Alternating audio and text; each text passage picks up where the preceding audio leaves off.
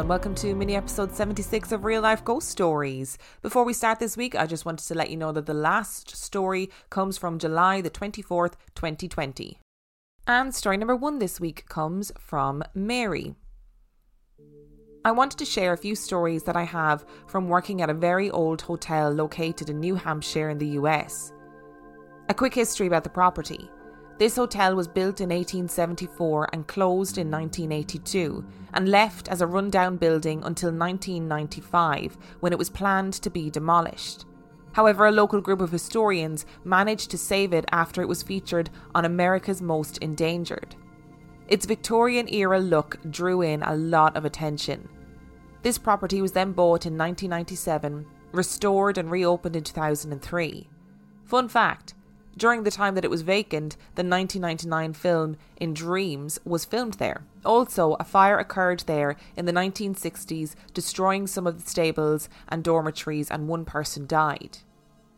This hotel is extremely breathtaking and beautiful, but also still feels haunting and historic.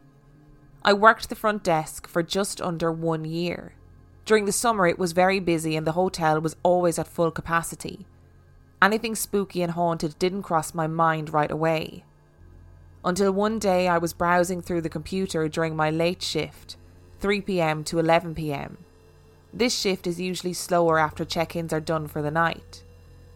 I came across a file called Ghost Log, and I was immediately intrigued.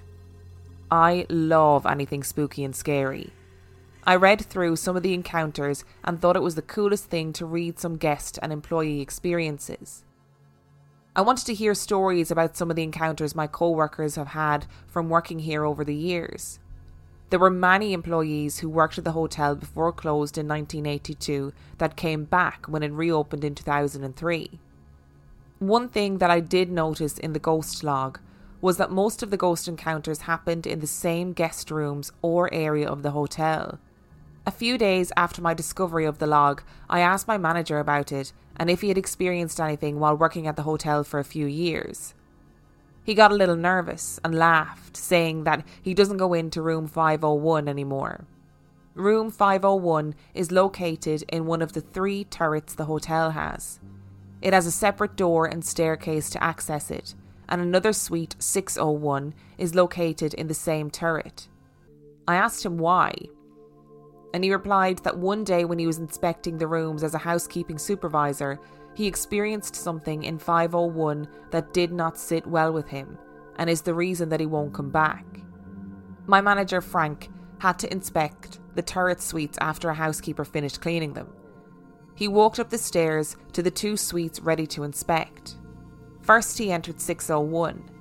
The housekeeper had just finished and gave Frank the okay that the rooms were ready for guests. 601 looked perfect. The bed was freshly made, with the sheets neatly tucked and the pillows fluffed. The floor was spotless, the mirrors wiped clean, and the robes neatly hung in the closet waiting for the next guests to check into the room. Next, Frank had to check 501. He opened the door and froze. Every dresser drawer, closet door, balcony door was wide open. Frank was confused. Before he could turn around to go and find and question the housekeeper, he felt a sudden looming feeling rush through his body. He felt like someone was staring at him. He turned around and the room remained empty. He bolted down the stairs and into the housekeeper's office. Out of breath, he said the housekeeper responsible for that room to follow him back up there. They entered the room and sure enough, everything was still wide open. The housekeeper looked at Frank and asked why he had opened everything, and asked if he needed her to clean things more. Frank asked if she had opened everything, and she sort of laughed and said, "No, why would I do that?" He dismissed her back to the office, and he closed everything and quickly left the room. I asked him what he thought about it, and he told me that he couldn't explain it.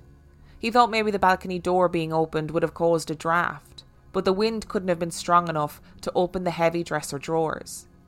It just so happened that 501 is one of the rooms mentioned throughout the ghost log. I'd been working at the front desk for about 3 months when the manager had asked me to work on inventory over the weekends. I'd started spending time training in the back office with the inventory manager, Brianna. Brianna and I were going over room types and training all day. I had mentioned that I hadn't seen any of the guest rooms since I started, and it might be helpful to take a look at now transitioning into a role where it would be important to know the rooms. Brianna and I went up to the 4th floor after lunch, and we began looking at rooms. The hallways of this hotel always fascinated me. Although they have been renovated before opening in 2003, they gave off an antique-y old feeling. They were beautiful, but creepy. We approached a suite that was 2 floors, and Brianna opened the door. The bottom floor had a small living room and kitchen and dining area, and the top floor had the bedroom and bathroom. In front of me was a huge window with the most spectacular view of the ocean. I could see all the way over the tree line and had the most amazing sight of the bridges and the boats in the area. Rolling in were dark grey clouds that just looked heavy. I walked towards the window, just briefly glancing around, checking out the room. I stood in front of the window in awe, watching the clouds, when suddenly massive bolts of lightning shot out and a deep low rumble of thunder followed. It was a chilling sight. I could feel Brianna standing directly behind me, and I said, "Wow, did you see that?" And I turned around to find no one behind me, and Brianna on the 2nd floor replying, "What did you say?" I looked back at the window, and then back behind me and felt confused. The feeling of someone standing directly behind you is pretty unmistakable, and a strong feeling of feeling their presence.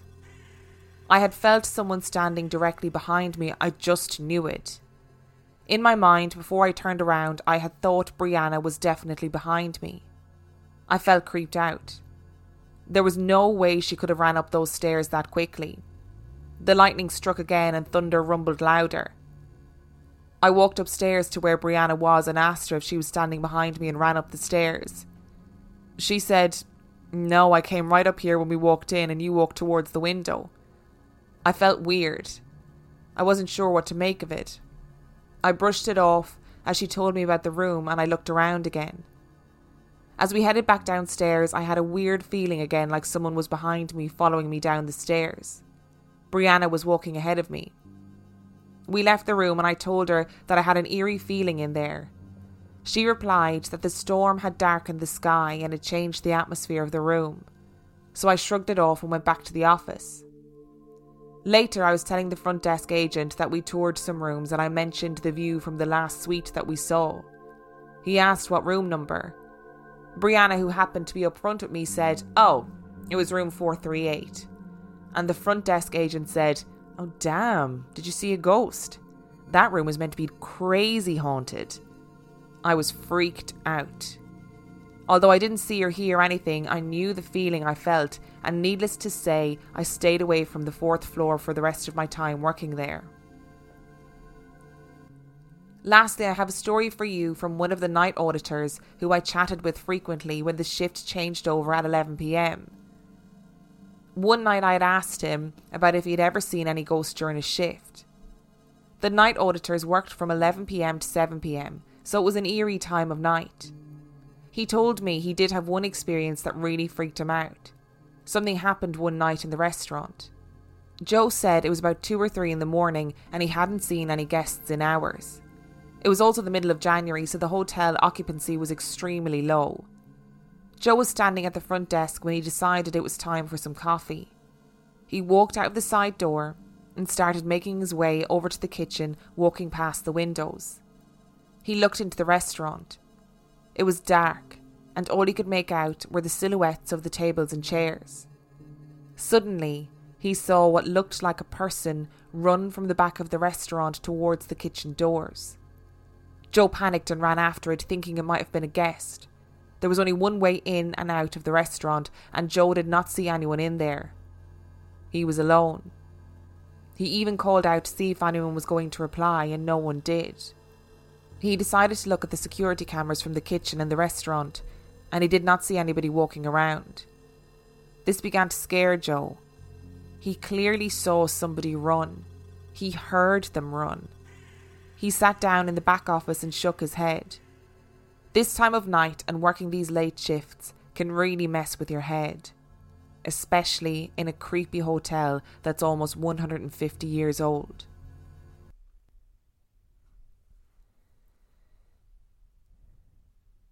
And story number 2 comes from Mindy.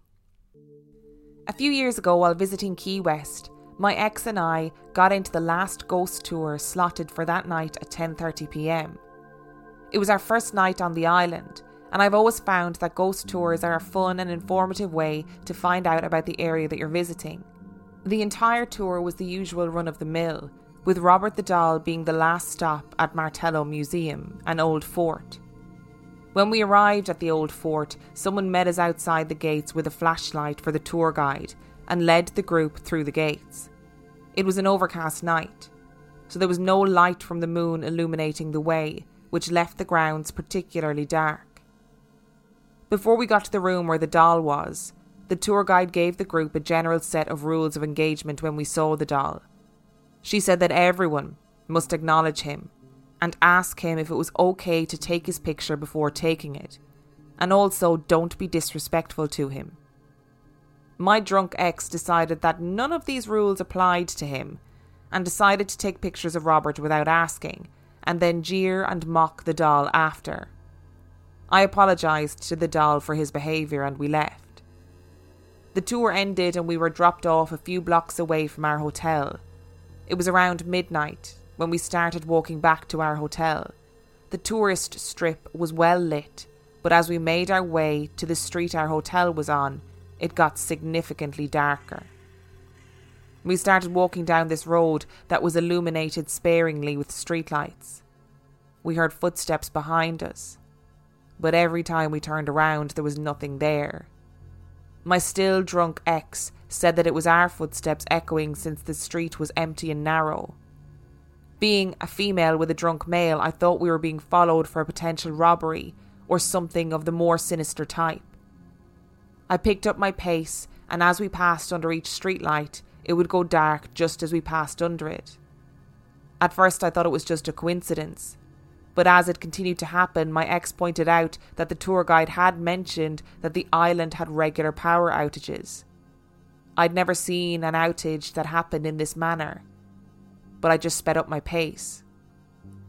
The footsteps, which quickened in pace as we did, and streetlight outage continued until we got to the hotel door that I had ran to at this point, and it required a key to unlock it to get inside. I was panicked now because we could still hear the footsteps coming towards us, and I was fumbling with the key as the street was now in total darkness and my drunk ex attempted to shine his phone flashlight onto the door so I could see to unlock it. Just as I managed to unlock the door and push it open into the lit hallway, the footsteps stopped directly behind us now. There was a cold chill in the air, and I felt the hair on the back of my neck stand up. Then the power went out in the hotel.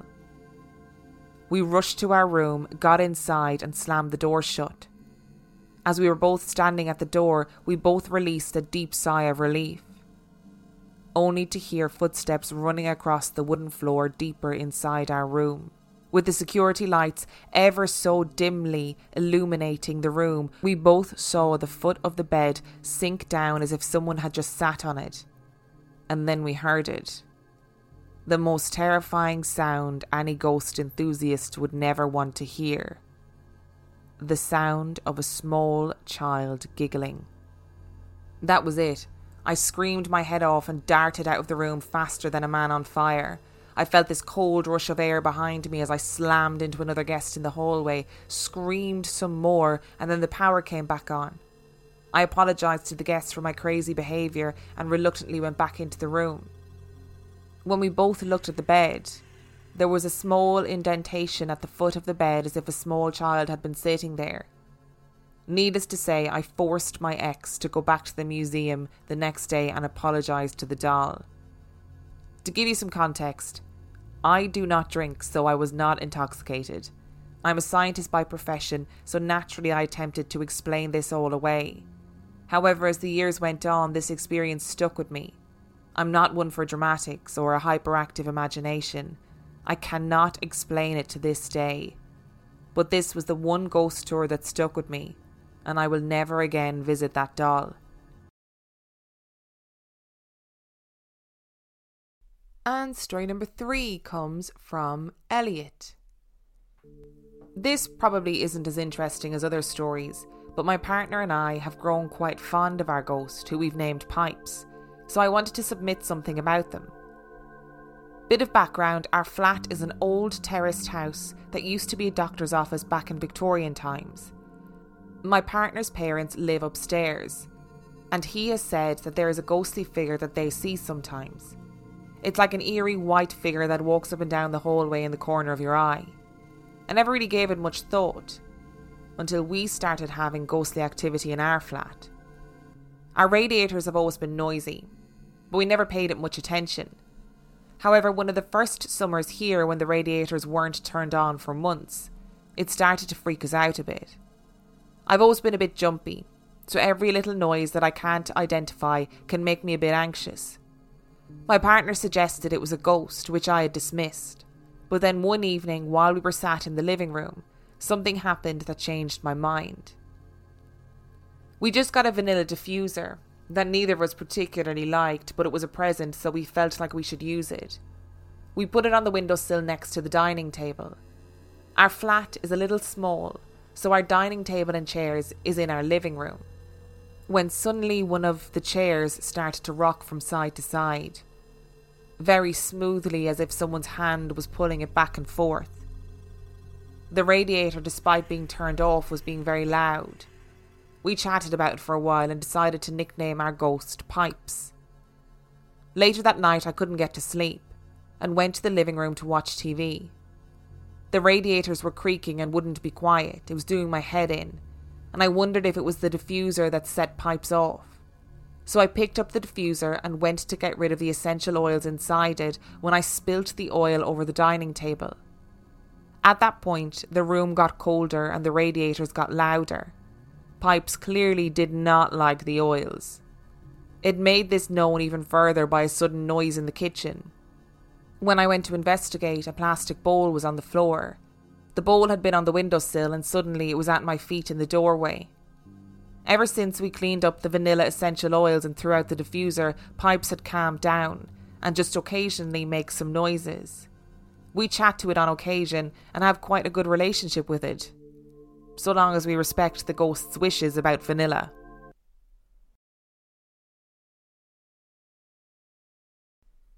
And story number 4 comes from Amy. I used to tell my friends at the time about the weird goings-on at my house, but I was always left jumpy and so scared that my teeth chattered. Now that I'm almost 30, I feel able to share more about this period of time. Before I get started, I believe the hardest part of being a child who is afraid of their own house is that you cannot escape. As an adult, if you choose to move house, you can. As a child, each day can start to feel more like an endurance test of your nerves with no place to relax. When I was around 8 years old, my family moved from northern England to a small village in the Midlands, with a population of less than 200 people. The village had no shops or pubs, basically just houses and an old church. So it was pretty isolated and very different to the city lifestyle that we knew. The house was a fixer-upper, but much larger than we had ever been used to before, with a large back garden onto endless fields, and there was even a stable. We used to live near a soap factory up north, and that, paired with other pollution, had meant that I had asthma as a young child. The countryside air felt like an enormous relief in comparison. On top of that, the price was an absolute steal, so my parents jumped at the chance of moving in. The move had taken longer than anticipated, and we had been told by the estate agent that that was because one of the homeowners had died during the selling process. They were elderly, so I assumed this was of natural causes. Sad, of course, but nothing too concerning, or even possibly related to the story. Our first day in the house, I walked into my new bedroom for the first time. It was huge. My old room had housed my single bed and a small chest of drawers. This bedroom was the size of a double garage. My sister had already decided that the other bedroom was hers, so this by default was mine. I was excited to look around, and although it was light outside, I switched on the light. As soon as I did, countless small shadows began to dance across the floor, as if a bag of rats had been emptied into the centre of the room, running wildly and quickly towards the walls. As soon as they appeared, they were gone almost immediately. I ran from the room and explained what had happened to my parents, but no matter what, we could not recreate what happened. And needless to say, I was now balls out terrified. We then discovered downstairs that something had been left in the house by the previous owner. In a cupboard, there was a small velvet bag of very old coins, a costume jewellery ring, and old photos in an album, a very random collection of items. We quickly realised that the old photos were taken of the previous owner who had passed away, and their horse in the back garden by the stables. Why hadn't these been taken? They were the only thing left in the house, all in a neat pile in one cupboard. Could it have been that they were left there by accident? The stables seemed to have been used as storage for a while, and there had been something left in there too. It was an old Victorian-style wooden school desk. You know, the ones where the seat is attached. There were tons of etchings in the top, and it had clearly been very well used over many years. Why was this left too? Over the next few years, there were many instances of unexplainable things happening. Generally, photos falling off walls and windowsills, but I only ever had one official sighting. I was in my sister's bedroom, sat on the floor drying my hair in a mirror that was propped against the wall. My sister's room was long. We'd been told that it should have been 2 bedrooms when the house was originally built.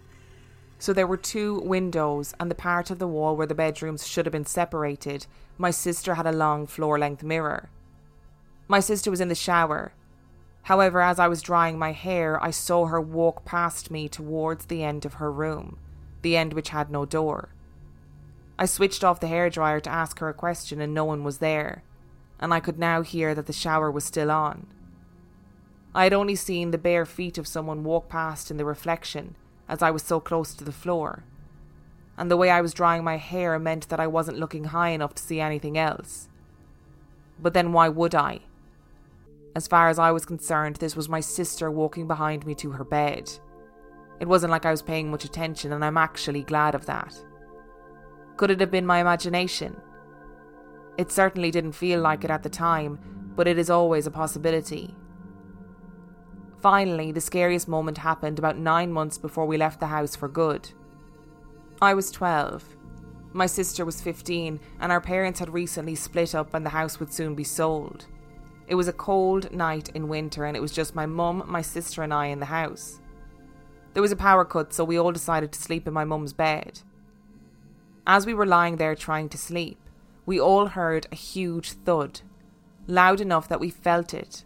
It was like a truck had hit the house. Terrified, my mum gets up, grabs a torch and leaves my sister and I in bed, desperately listening to what is now the deafening silence in our house. A little while later, my mum returns and tells us that a large rug had fallen over in the loft, so we finally fell asleep. My mum had always tried to explain away any of the strange stories of what had happened while we lived in the house. However, once we left, she very willingly explained that she also found the place unsettling. She shared a story of how when my dad, who was someone who does not believe in the paranormal at all, was at home alone one day, the stereo turned itself on downstairs, and apparently he never felt comfortable being home alone after that. My mum finally explained how the night of the power cut she could find no explanation as to what had made that huge bang, and I'm open to any suggestions. I still have dreams about the house, but they are not ones I enjoy, and I wonder if the next owners have felt anything weird there. We stayed in that house for maybe 5 or 6 years in total, and I hated every time I was at home alone, and I never felt relaxed. All in all, I was so relieved and happy the day we finally moved out. Thank you so much to Mary, Mindy, Elliot and Amy for your stories. Thank you so much for listening. If you would like to learn more about us, you can find out everything you need to know on reallifeghoststoriespodcast.com. You can also send your own spooky story to reallifeghoststoriespodcast@gmail.com. And on that note, we shall see you next week.